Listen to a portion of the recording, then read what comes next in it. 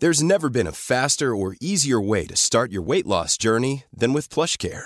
PlushCare accepts most insurance plans and gives you online access to board-certified physicians who can prescribe FDA-approved weight loss medications like Wegovy and Zepbound for those who qualify.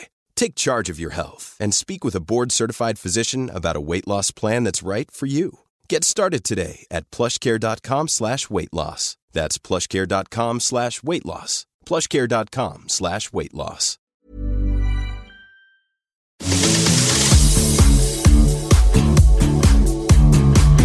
Hey John, how are you? Good, Glenn, you? Good. Welcome to MMA, My Millennial Answers. Now, we are doing these episodes live from Flower & Co. at Tawoon Bay on the Central Coast. So if you're ever visiting up on the Sunny Coast, drop in, have a good coffee. They're good people. They are nice people. We have coffee. Yeah, I'm here almost daily, more than once usually. Yes, you are part of the furniture. So yeah, these podcasts, they're not a usual episode. We're just answering questions because we got a lot of questions and don't always get the time to answer. So there you have it. Hugh asks, what kind of purchases should you be making around the age of 21? I'm working full-time and earning a decent chunk of money, but I don't feel like I'm using it efficiently. You don't have a goal, Hugh. No, you don't know what you want, Hugh. You don't know what you want. You need to get a bit of a plan. What do you want your life, your career, your money to look like? And you just need to start planning for it. It's as simple as that. Well, income-producing assets, basically. Yeah.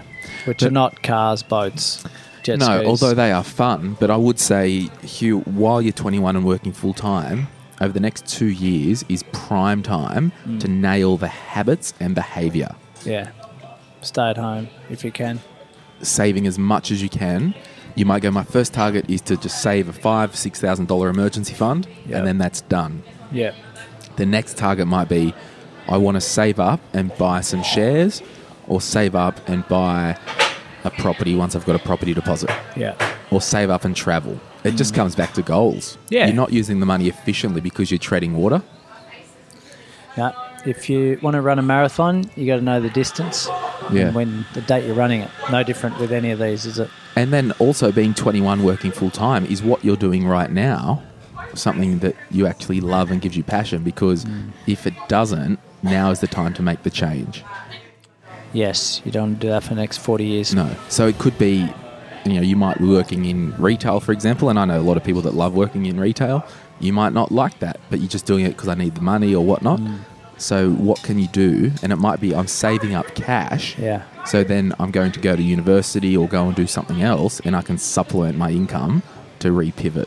Yeah. And that advice there, it goes to any age, really. It doesn't matter if you're 21. Like, what do you want your life to look like in 5 years? Yeah. And if you're 42 and listening, if you're 28 and listening, if you're 31 and listening, what do you want your life to look like in 5 years? And if it is different to what it looks like now, how are you changing it? Yeah. Yeah.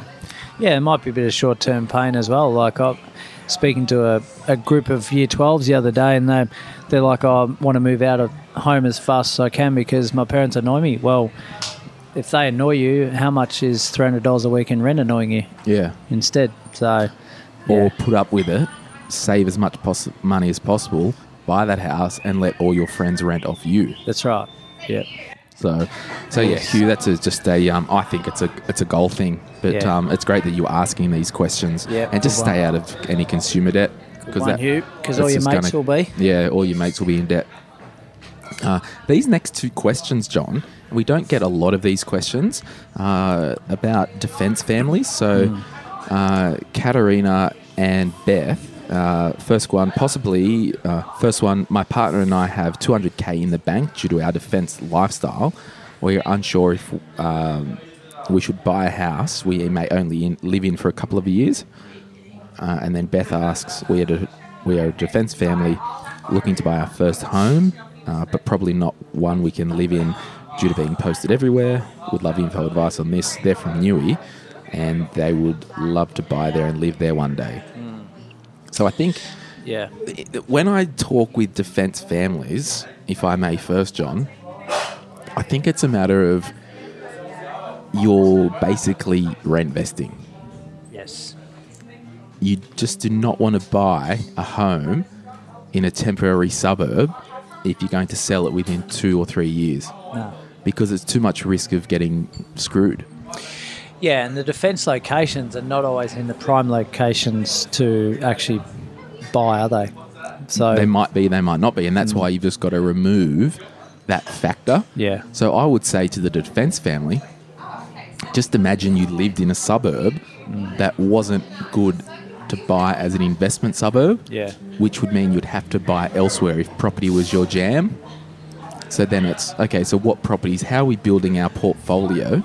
If Newcastle is somewhere you want to live one day, do you go and research that market, John? And if it is a good market, do you buy an old shack freehold and just have it rented? And then when you're ready in 5 years or 10, once you get out of the Defence Force and want to settle, go and knock it over and build your home, if the market has been good to buy at the time. That's right, yeah. So I think Katharina and Beth have different answers because Beth knows that she wants to live in Newcastle long term. Yep. So I'd be seriously looking at that Newcastle market now and saying, well, can we buy in there now? Yep. Set and forget, rent it out, no, we'll come back there one day. Yep. Right, if it's the right time to buy there. Katharina is more of a, well, we don't maybe know where we want to live long term, so we rent vest somewhere around the country. And I think it's more of a, both of them are wealth accumulation strategies. Yeah. I mean, 200K laying around, I don't know the age of these people, but that's a lot of money. And I know in terms of tax efficiencies, could be an option for salary sacrifice long-term to super to really cap that out. Yeah. Because particularly when you're deployed, you may get some awesome cash. But the whole time along, we're still living on a budget, we're being intentional, and we're just building wealth. Yeah. So, and this is it, John. If you are a defence worker and you're getting shipped around, it might feel like your situation is different. Yeah. Yes, it is because you might be moving every couple of years, but in terms of an investing strategy, it's actually the same as someone just living 100%. It's just your next lifestyle's door. different, isn't it? That's the right. exciting thing is you get to experience a few different towns and meet new different people every few years, and yeah, it's great. And realistically, if you don't want to be a long-distance landlord, it's probably going hard in equities. Seeing a good advisor, setting up a good portfolio, Yeah. and just long-term pumping with cash. But realistically, a couple of people as a partner in defence, there would be enough money to buy investment property, salary sacrifice to super, and Yes. probably pump a share portfolio. Yeah, for sure. Like, it can all be done. But know what you want. But know what you want. Long-term, So, short-term. hey, that's a really cool discussion. Yeah.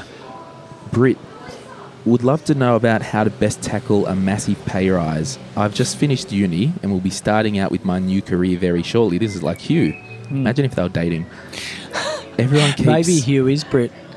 Ooh, scandal. Everyone keeps saying the more you earn, the more you spend. Yeah, that's kind of true. So what are some tips to be careful with this? Oh, GlennSpendingPlan.com. .au, no.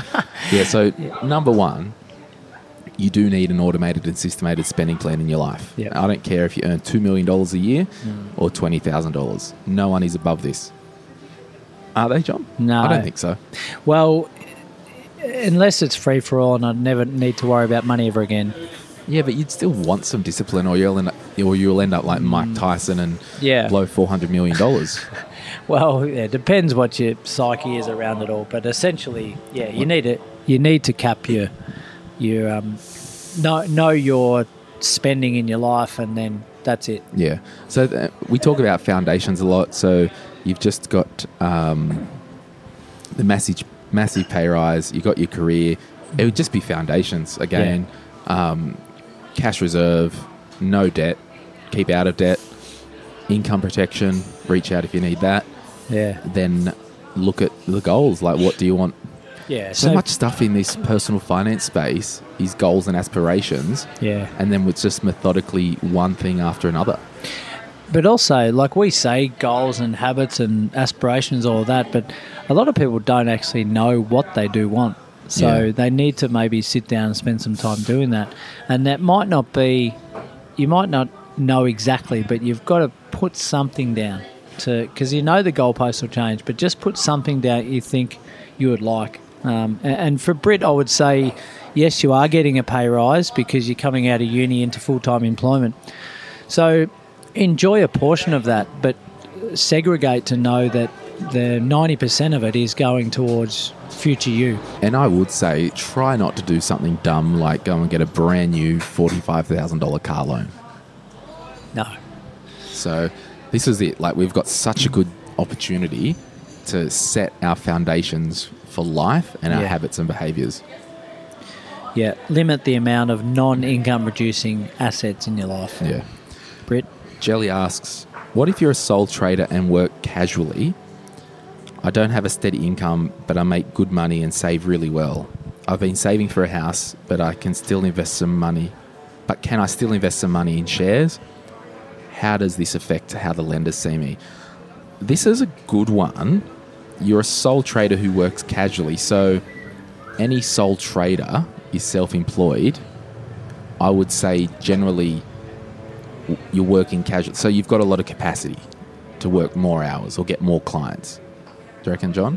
Well, I mean, it's got to be either by choice. The casual is an interesting one. It need to dig deeper, but yeah, banks want to see minimum 12 months worth of income, don't they? Well, as a self-employed. Yeah, so because there's three parts in this. How will the lenders see me? Yeah. If you're self-employed or working, you need income to service a loan, and you need a deposit or something down. Yeah. Now, it just means generally around 2 years worth of good financials if you're self-employed for the banks.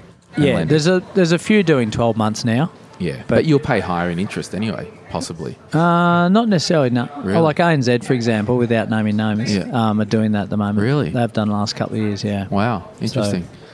Yeah, so two-edged sword. So Yeah. I'm more worried about you're a sole trader who's working casually. What does that mean? What does that mean? What else are you doing with your time? Are you sitting on a beach and are all your expenses met? Sounds like it's easy for Jelly. But then the middle question, I've been saving for a house, but can I still invest some money in shares? So absolutely, you can do whatever you want, but it goes back to what are your goals in your life? If you do want to save for a house and that saving plan to get the deposit is less than 5 years, I wouldn't be investing in shares. Yeah, well, I think reading between the lines, what she's basically saying is, how does this affect how lenders see me by investing in shares? Well, all it's doing is taking away your deposit funds. Yeah. So that's how it's affecting. It's not affecting your serviceability, your ability to repay the loan. It's just simply, well, I've got 70K sitting there. I'm using 10 of it to invest in shares. Now I've only got 60, so that means I can buy something for 600 instead of 700. Yeah, in short, it shouldn't really matter if you're self-employed and if your income's there, you'll be fine. Yeah, and again, trying to read between the lines, if you have got cash income that isn't going through the system... That's problematic. It's problematic because you won't get lending. No, because it can't be declared and breaking the law. And you are. Hayden asks, how much should I spend on my first car? As cheap as possible with cash. Yes. That's unless pretty much you're claiming running costs. Yeah, but first car. I mean, if it is your first car, you might not be the best driver in the world. So is it worth getting a brand new your car? Insurance. Like, is it worth getting a brand new car with a loan as your first car? No. I just reckon cheap as possible with cash. Or worst case is loan the money from mum and dad at a really low interest rate. Yeah, but the interest isn't the big issue. Well, if they've got the habits to pay it back. Yeah. But like all this stuff, like borrow money from your parents, borrow it from the bank, like you crunch the numbers, even if it's under 10 grand, 1% difference in interest or 2%, it actually, I don't think it's a minor that people major on. Yeah, no, I agree. But so would we say we'll cap it to less than 10K? Like surely you can get a decent car for 8K. You can get a decent car for 3K. Yeah. So, like, you don't... No one cares what you look like when you're driving around. Yeah. So, cheap as possible with cash. Reliable. Don't go European for old cars. You want your Japanese, if possible. Toyotas, Mazdas, Hondas. Yeah. Reliability. Yeah. You might even go a Kia or a Hyundai. Long warranties. Yeah, but definitely not a $2,000 Audi, No. because the gearbox will break and it'll cost 12 grand putting your gearbox in. Or a 911 Carrera. Yeah. All right. Thank you. Thanks. I'll see you soon, John. All right, bye.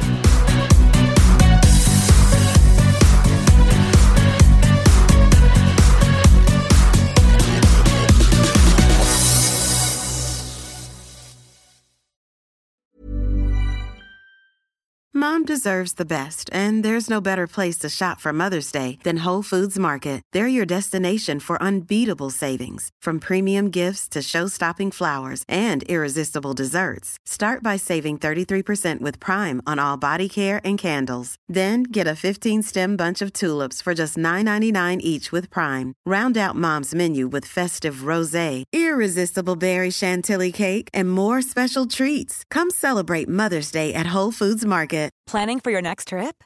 Elevate your travel style with Quince. Quince has all the jet-setting essentials you'll want for your next getaway, like European linen, premium luggage options, buttery soft Italian leather bags, and so much more. And is all priced at 50 to 80% less than similar brands. Plus, Quince only works with factories that use safe and ethical manufacturing practices. Pack your bags with high-quality essentials you'll be wearing for vacations to come with Quince. Go to quince.com/pack for free shipping and 365-day returns.